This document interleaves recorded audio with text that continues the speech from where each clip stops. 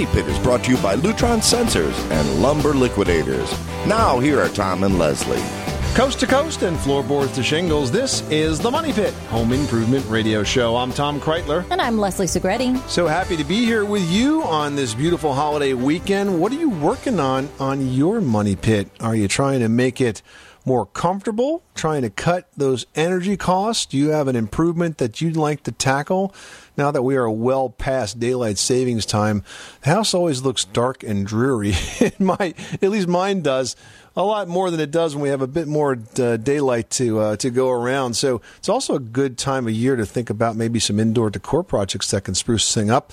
Maybe you'd like to tackle some lighting projects. There's a lot of lighting options that have developed over the last couple of years we could talk about. We will talk about basically anything going on in your house that you want to improve, whether it's a fix-up or a decor project. But you must help yourself first by reaching out to us at 888-MONEY-PIT, 888-666-3974.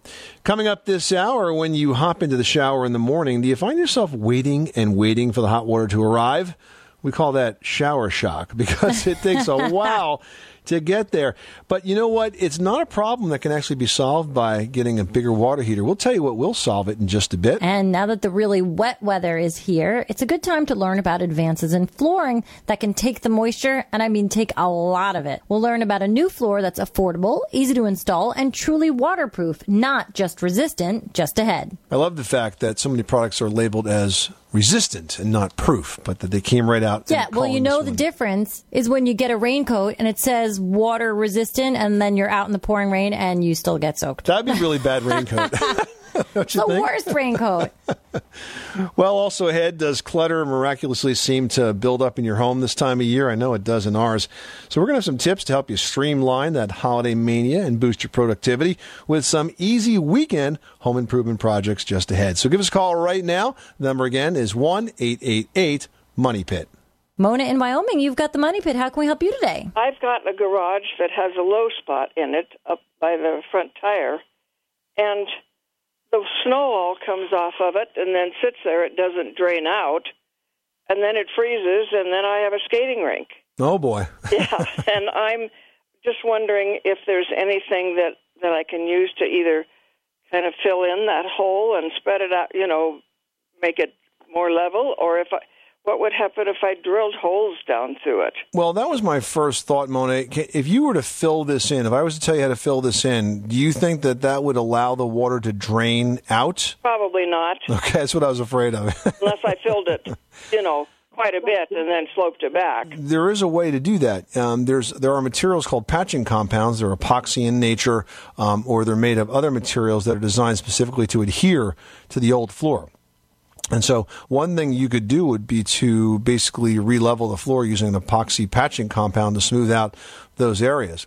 Another idea that comes to mind is that there are a number of garage floors out there that are modular in nature that can be assembled on top of the concrete and basically give you about an extra half inch of height. And the water, if it collects at all, would be kind of below that level. They're made to drain, they're perforated, they're durable, and they look pretty cool too. I'm thinking of one that snaps together and looks like tiles that can actually be quite a decor element as well and has more traction than the concrete would itself. And it would go over the low spot and still be level? And you would put it over the entire floor. You basically would redo the whole floor in the garage with this material. And so what about drilling holes in it? Do you think then I may have more water come up through? That was my concern. Probably not, because I think what will happen is it'll just clog up. I don't think it's going to be effective. I mean, I guess it's possible you could put a drain in there if you really drilled a big hole, but we don't know what we're going to run up against when you get through that concrete. No. Well, it's gravel underneath, but... Yeah, but it's a pretty big job, and if you were to drill it, I think you're probably just going to clog up. I don't think it would be an effective drain unless you actually, put a properly sized drain in there, and that's just a bigger project. If you think smoothing this out, that low spot's going to solve it, then I would just use a patching compound on it and try it. You got nothing to lose and see what happens. If you decide you don't like that, you could always go with a floor tile option after that. Do you have a tile option, a manufacturer that you would recommend for that? Yeah, Home Depot has dozens of these garage floor tiles. Now, they're not going to have them in the store, but if you go to HomeDepot.com and just search garage floor tiles, you'll see what the options are. Lots and lots of options, and some of them are quite attractive. Okay. Well, I appreciate your help. Thank you very much. Well, you're very welcome. Good luck with that project. Thanks so much for calling us at 888-MONEY-PIT. You in Alaska is looking to put a new floor in the bath. How can we help you? Doing a walk-in shower for my wife. It's 6x5, and trying to decide on doing ceramic tile for the flooring or doing the river stone for the flooring. And I don't know which one's better or last longer or aesthetically pleasing. Well, I think they'll both last equally long. The Riverstone's very trendy right now. I mean, it's gorgeous. I think it feels good. I think it has a very interesting spa experience type of feel and look to it. And the Riverstone, you can get in a variety of heights and sizes, and it comes on a 12 by 12 sort of mesh backing with the stone already adhered to it, so it's very easy to install. I would only do that as the flooring in the standing shower itself, not in the rest of the space. Gives you an opportunity to mix textures and colors and elements, and it really could create a beautiful look. Well, the other question, if I did the river stone for the threshold going around the shower base, should I do a ceramic stone because that's 4-inch 4x4? Well, I wouldn't do the river stone on the threshold. I'd do like a piece of marble or something else that's smooth. All right, that makes sense. Well, thank you for your input. Oh, enjoy it. It's going to be a nice bathroom. You are tuned to the Money Pit Home Improvement Radio Show on air and online at moneypit.com. Give us a call with your home repair or your home improvement question 24 hours a day, 7 days a week. We're always here for you at 888-MONEY-PIT. 888-666-3974. Up next, have you ever stepped into a shower only to get a blast of cold water instead of hot? We're going to have solutions to stop that shower shock after this. You live in a money pit.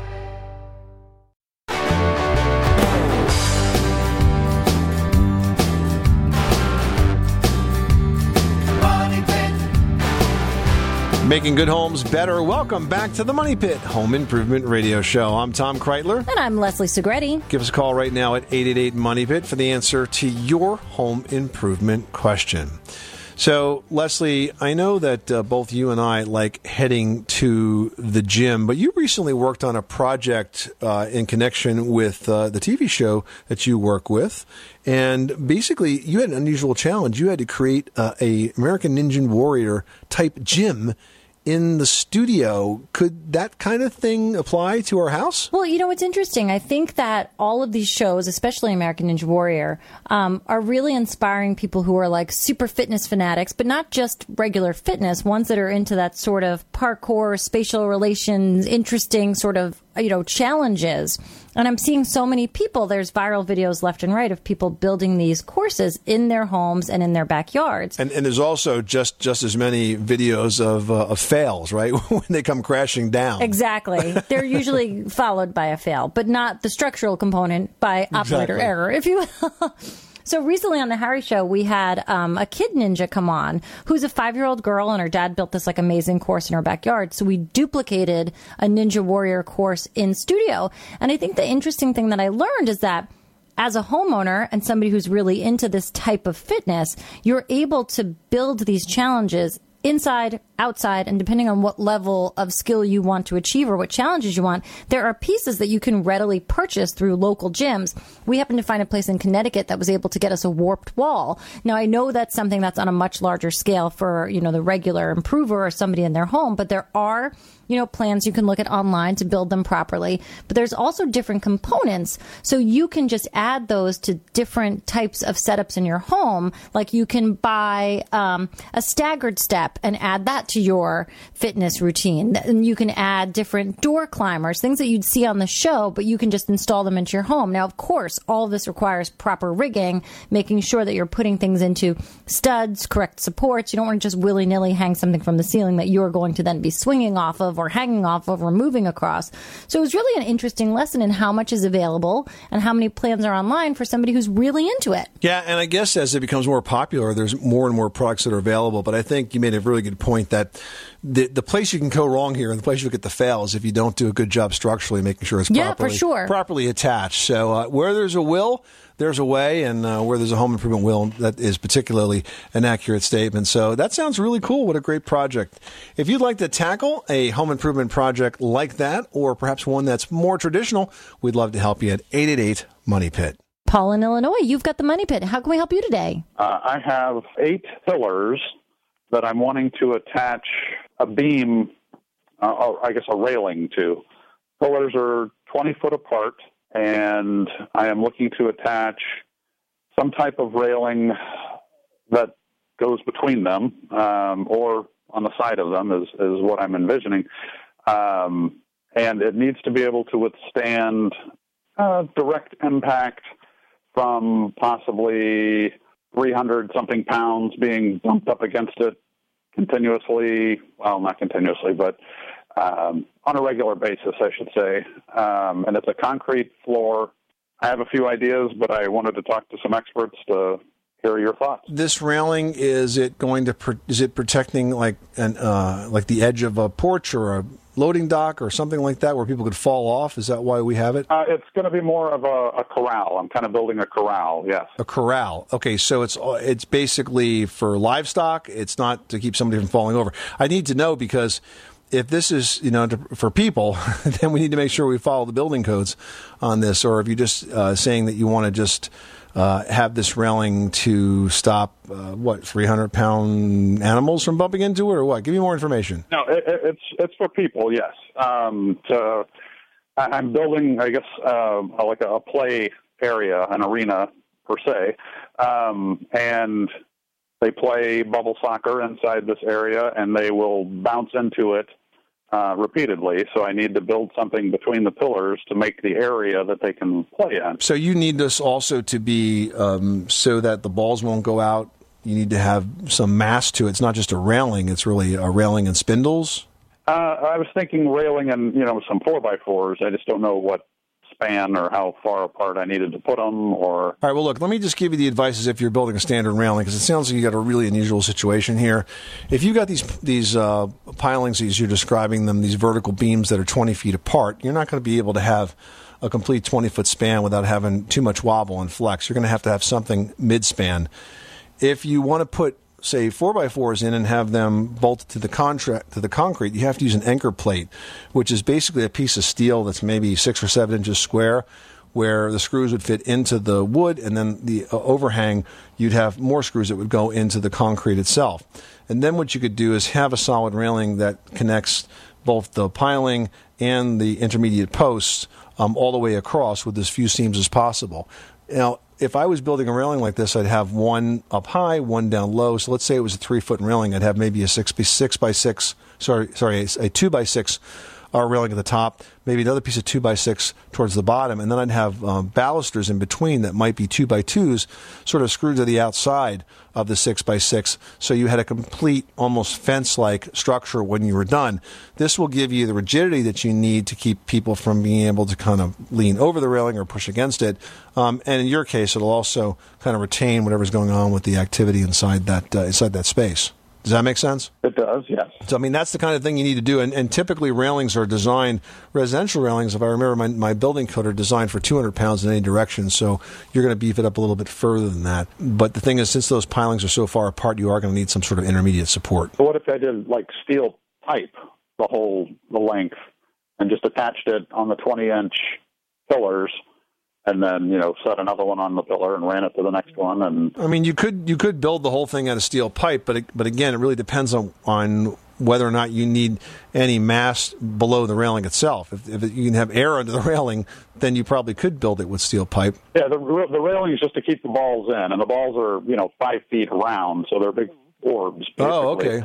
Okay. I'm thinking soccer ball. yeah, and you sit inside it. And You're talking about something completely different. You knock people over, and that's the whole fun of it. Steel pipe is somewhat modular, and I guess you could do it with steel pipe. You would just have uprights that would be screwed to the concrete floor and then also into the sides of these pilings. So I think that's probably an option, given your revised description of the need. What do you mean upright? So you would have maybe one piece of steel pipe that would go like a post in the middle of that run. Okay. And you could use pipe fittings to connect to it. Because, again, even if it's steel pipe, I don't think you can go 20 feet without it having too much flex. All right. Awesome. No, I appreciate it. Thank you, guys. Thanks so much for calling us at 888-MONEY PIT. What an unusual project. It's a very specific project he's working on over there. It really is, yeah. Needs a railing to contain balls that are 5 feet in diameter. I wonder what game that is.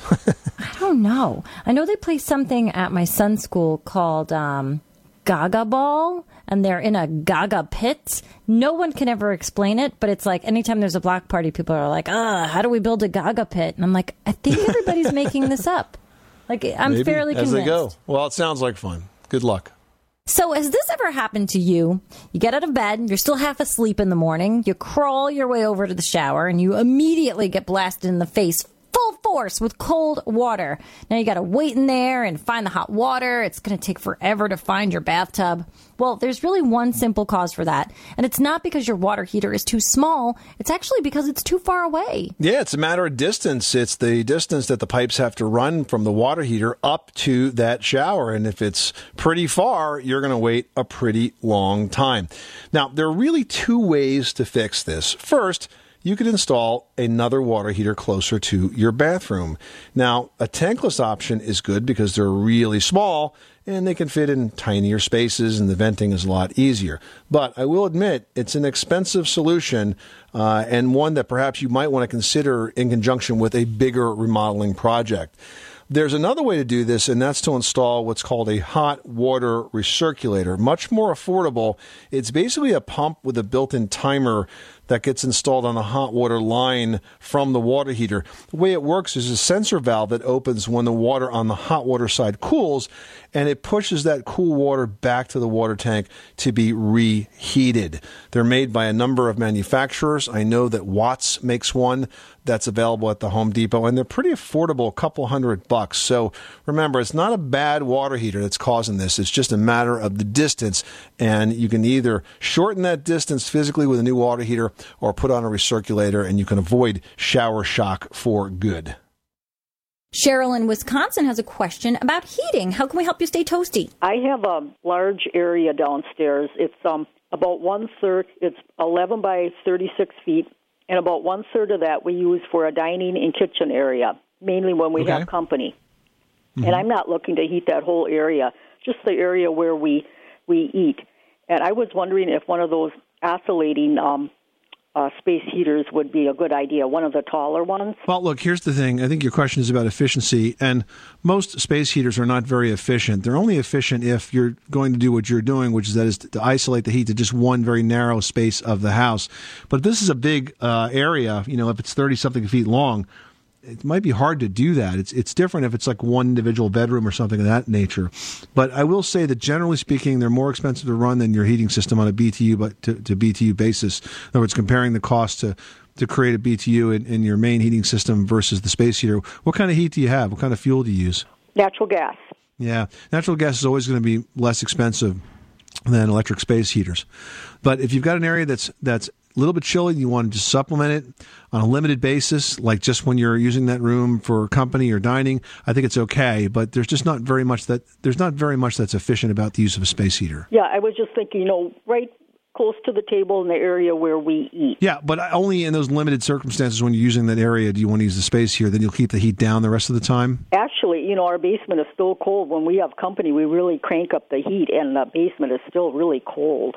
We live in Wisconsin. Yeah, so even when the heat's up, it's chilly. Yes. So if you're just using it on a temporary basis to supplement it only when you're down there eating, then I think it's probably okay. But I think your original question is it efficient? No, it's just not. Okay, that's what I wanted to know. Good luck with that project, Cheryl. Thanks so much for calling us at 888-MONEY-PIT. Just ahead, if you've got kids, you know one thing for sure. Spills happen, and they happen quite a bit, and of all kinds of different things. Well, we're going to have tips on a new type of wood look flooring that's 100% waterproof after this.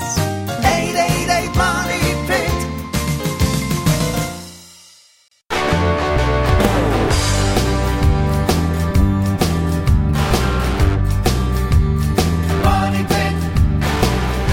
Where home solutions live, welcome back to the Money Pit Home Improvement Radio Show. I'm Tom Kreitler. And I'm Leslie Segretti. Well, flooring is one of the most frequent topics we are asked every week on the show. And this time of year, we get asked more than ever because fall is really the flooring season. Yep, and temperatures and humidity are also low, which makes it easier to get your project done before the next big holiday gathering. Joining us now with tips on the top fall flooring trends is Jay Quickel. Jay is the Vice President of Merchandising for Lumber Liquidators. So, Jay, as a merchandiser, your job is really to stay on top of the trends. What kinds of flooring are super popular right now? Well, I tell you, Tom, we've got a couple of things that are really popular right now, and one is a color trend. Gray floors are extremely popular, and it's not just your traditional gray. It's a really broad spectrum, almost clear over to whitewashed, and we're even noticing some success with steel blue hues in the gray color spectrum. So it's exciting to see. It's kind of started out around the coast, but it's taken hold and is spread across throughout the country. And we've got a lot of great products out there that are very successful right now. That's really interesting because, generally whenever you think of hardwood flooring or even laminate flooring, you think of the traditional wood used. You start with sort of the blonde oak, sort of the red oak look, and then you've got the ash, which is the whitish, and then you've got all these brown hues, but you don't really think of gray as a color palette, and I think it's so cool because gray is really a neutral palette and pretty much can go with any type of decor that you might have in your house. You're absolutely right, Tom, and some of the things that have been most successful for us are some of the new processes that we've utilized with the gray color spectrum. For example, we've got a new product called Silverstone Bamboo that's a wonderful two-pass product, meaning we put it through the finishing line one time and then we take it back through for a second spin and reapply the paint color. It gives you this great two-tone gray look, a light and dark all in one color spectrum. And we've got that one on the front of our catalog right now. It's just a really wonderful look. It almost looks like a piece of art. And the second thing we've had a lot of luck with is blending a little bit of blue in with the gray look, a very light tint of blue. And we've got a product called Boardwalk Oak in our laminate line that's just a wonderful representation of this. And it's you're exactly right. When you put this in your home, it's such a neutral type of color palette that you're able to really put anything with it. Now, aside from bamboo, another flooring that you guys carry is laminate. And I think what's so interesting with laminate is we've seen, the patterns and the colors come so far. But what's really interesting is now we're seeing a lot of textures that, are inlaid almost into the laminate. We're seeing hand scraped. We're seeing sort of swirl patterns with metal look. How is that done, and when is that done really in the process? It's a wonderful phenomenon, and the laminate people have done a terrific job of bringing these wood looks and wood textures. And where that happens in the process is on down the line after the decor layer has been applied to the laminate, they have a metal press that they utilize either in a continuous fashion with a drum or in what they call a short cycle, where it's a stamping process. And when you think of these press plates, they're just great big metal sheets that they do etching, and they carve out the designs into those press plates and then apply them to the floors such that when you apply the floor in your home, anywhere that might be, whether it's on the floor or on the wall or on the back bar or on a island, you really can't tell the difference between a laminate and a real, authentic wood product. They all look like real wood products. They really do. I spent many years as a home inspector, Jay, before I got on the air, and I remember very distinctly being in a home that was built in the early 1800s and had a new addition, and it was sort of side by side with the original construction. And I had a group with me, and I said, take a look at this floor. What do you think it's made out of? And they came up with all the traditional guesses of oak and mahogany and walnut and this and that. I said, nope. It's laminate. It's made of plastic, but it looks darn good, doesn't it? You're absolutely right, Tom. That's one of the favorite things I like to do when we have new associates is I like to take one of our new wood look laminates with these advanced embossed and registered press plates, and I like to hold it out and say, and look at this beautiful wood floor. It's great, isn't it? And they're like, yeah, you bet. It sure is. Well, it's not really a wood floor. It's a laminate floor. All right, we're talking with Jay Quickle, the Vice President of Merchandising for Lumber Liquidators. Jay, what's really cool is you guys have a new product on the floor right now, which is so interesting. I think when it comes down to laminates, people, always thought, let's put them in areas that have, are prone to water, bathrooms, basements, entryways, and they haven't really always been waterproof. And, realistically, people are coming in with wet shoes, you spill things, water's going to get on the floor, but now you guys truly have a waterproof product. Can you tell us about it? Well, it sure is, and I think that probably the most exciting trend is flooring is when you can say waterproof. And we have a tagline that we say waterproof and worry-free. And our new product line is called Engineered Vinyl Plank, and what that is a luxury vinyl tile on top of a PVC core so that when you put that product together, you've got the benefits of durability and dimensional stability and the waterproof feature so that you can have confidence that you could put that in any room of your house, whether it be a washroom, a laundry room, a kitchen, or a bathroom, and you're going to have great durability and performance with that added benefit of the comfort of a waterproof product. Terrific advances in flooring from Lumber Liquidators. Jay Quickle, Vice President of Merchandising. Thank you so much for stopping by the Money Pit. Thank you, Tom and Leslie. And if you'd like to learn more, head on over to lumberliquidators.com. Check out their website, visit one of their over 400 stores, and take a look at some of those beautiful floors that Jay just mentioned. All right. Well, have you ever tried to paint over a spot or a stain only to have it reappear over and over again? We're going to have a solution for it just ahead. You live in a Money Pit. Everybody in your crew identifies as either Big Mac Burger, McNuggets, or McCrispy Sandwich. But you're the Filet-O-Fish Sandwich all day. That crispy fish, that savory tartar sauce, that melty cheese, that pillowy bun. Yeah, you get it. Every time. And if you love the Filet-O-Fish, right now you can catch two of the classics you love for just $6. Limited time only. Price and participation may vary. Cannot be combined with any other offer. Single item at regular price. Ba-da-ba-ba-ba.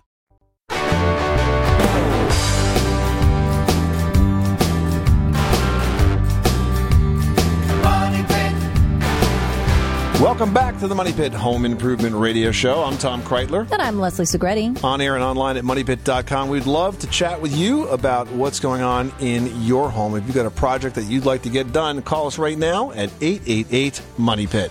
Jack in Nebraska is on the line with a flooring question. How can we help you? I wanted to put a new floor in my basement, and somebody has told me that some of these new engineered wood products, like the snap-together floors, they said that some of those are okay for basement application now. Is there any truth to that? It's absolutely true. Now, just keep in mind that when it comes to wood flooring, there's pre-finished wood flooring, which is solid, and that's not rated for a basement. And then there's pre-finished wood flooring, which is engineered.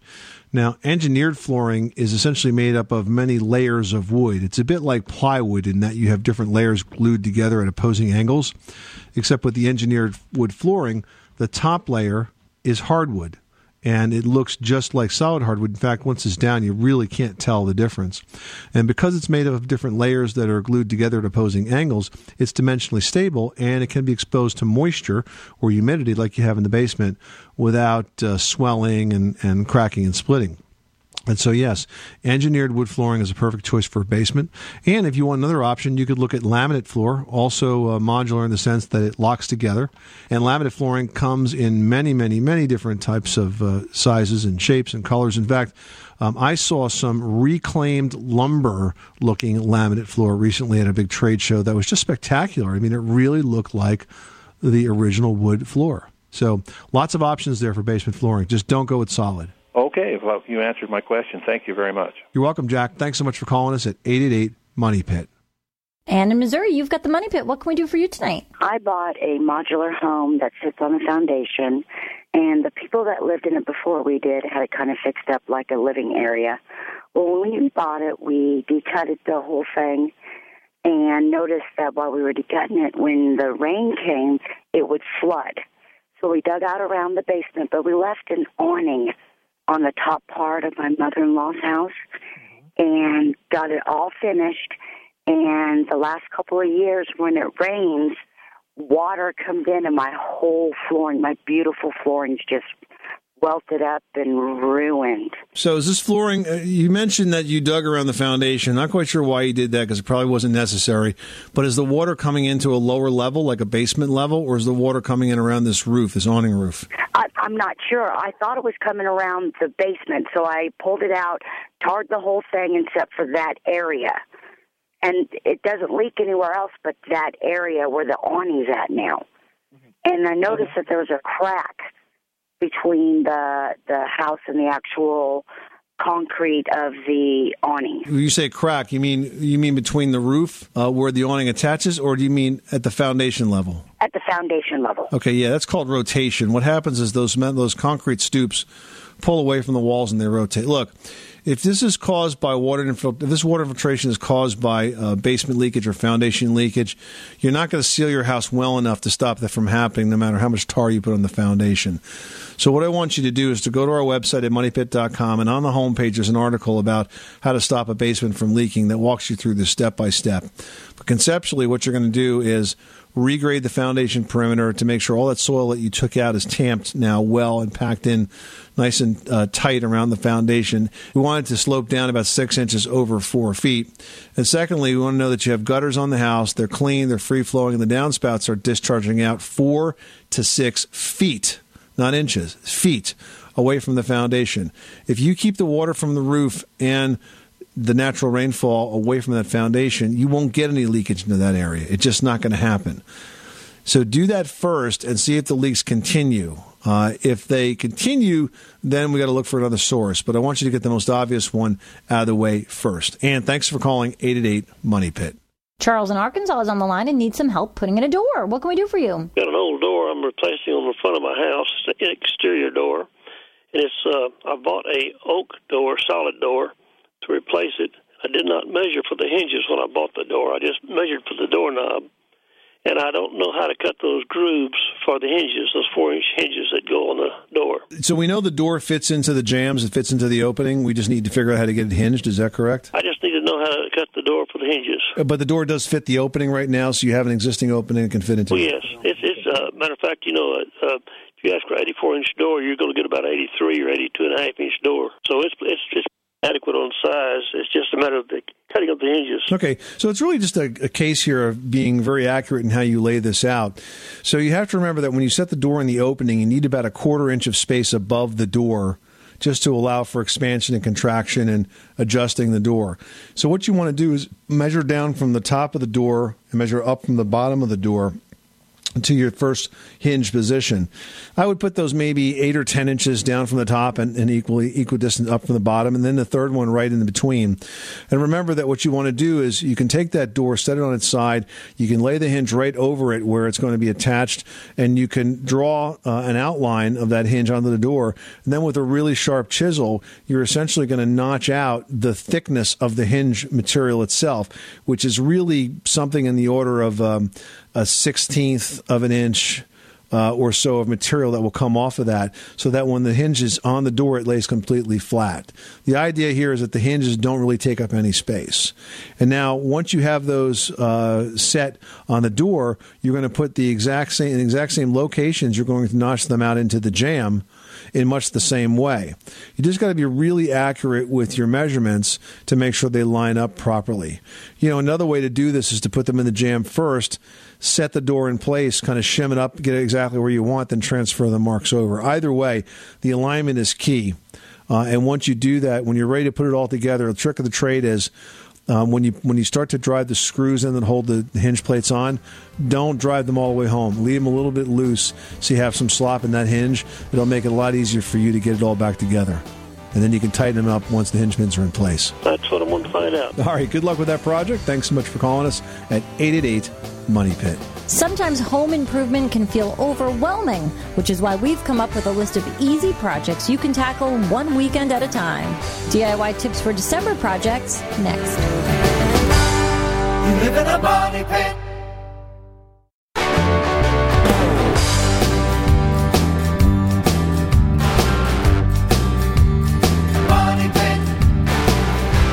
Welcome back to the Money Pit, home improvement radio show where home solutions live. I'm Tom Kreitler. And I'm Leslie Segretti. Love to hear from you at 888-MONEY-PIT, or you can post your question online at moneypit.com, or even on our Facebook page at facebook.com/themoneypit, which is exactly what Michael did from Missouri. Yeah, Michael writes, we recently repaired the drywall in our bath, and I'm just wondering how to paint it. Should I prime the entire room before painting, or just the new drywall and joint compound? Also, what type of paint is best for the bathroom? Does does it have to be oil-based? Those are great questions, Michael, and a couple of things come to mind. First of all, let's talk about the importance of primer. Now, primer is the paint that people love to skip, right? Because it's like an extra coat of paint. You're thinking, why am I putting this on?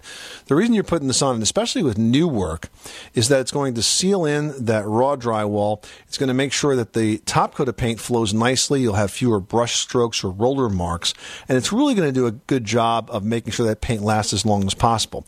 Now, there's another time you need to use primer, and that is whenever you have a spot or a stain, either on trim or on the wall. You have to put the primer over that, because if you don't, what will happen is that spot will pull through. That's a technique called spot priming. Now, in terms of what paint to use in the bathroom, aside from the primer, you want to use a kitchen or bath paint. And the key difference between kitchen and bath paint and everything else is that it has a mildewcide in it. So it's a little more mildew resistant. But you know what? Even the best mildew resistant paint is not going to do the job if that bathroom does not have good ventilation. So take this time to make sure you have a good working vent fan and put it on a timer so it runs for a bit after somebody comes out of that shower. Yeah, even an occupancy sensor. My goodness, you want to make sure that it's getting all the moisture out, and that's one of the best ways to get it done. Well, saying the holidays get busy is like saying winter gets cold, and it's all too easy to let that busyness kind of blend together into a big haze. And that's why on today's edition of Leslie's Last Word, you've got some simple ideas for streamlining that stress so that you can really enjoy this time of year. Yeah, you know what? You got 4 weekends in December, and those really make great mile markers for the things that you need to get done in and around your home. So let's talk about the first weekend. Why don't you use that first weekend in December to deep clean your house? It's going to free you up from doing it closer to the holidays, and that means you're not going to be cleaning up around decorations and wrapping paper and bags and gifts because you know they're going to pile up in the weeks to come. You also want to keep an eye out for mold, moisture, drafts, anything related to the cold weather that should be treated or fixed before the thermometer drops even lower. Now, with your cleaning complete, use the next weekend to drag out all of those decorations. If your celebrations include a tree, set that up this weekend too. You can do inventory on which decorations stay and which go, and really give everything the once over for safety. All of your lights should be marked with a UL Underwriter Laboratories seal of safety approval, and strand lights with damaged or frayed wires, don't use them. Chuck them, get rid of them. It's really just a safety thing here, guys.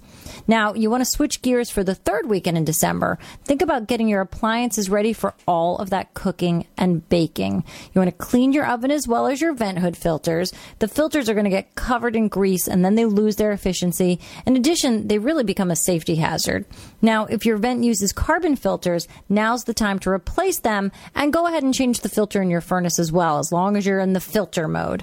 Finally, you want to use December's fourth and final weekend to do inventory for next year. Maybe you need new baking sheets, new ornaments. Keep a running list and then head out and buy what you need during the best sales of the year. Good advice for de-stressing the holidays. This is the Money Pit Home Improvement Radio Show. Coming up next time on the program, some of the simplest home improvement projects seem to be the most difficult for people to get done. And one that comes to mind is caulking the bathtub. Whether it's the caulk between the tub and the tile or even around the shower stall, it doesn't have to be that hard. We're going to teach you the easy way to get that project done and done right so it sticks around for a long time on the next edition of The Money Pit. I'm Tom Kreitler. And I'm Leslie Segretti. Remember, you can do it yourself, but you don't have to do it alone.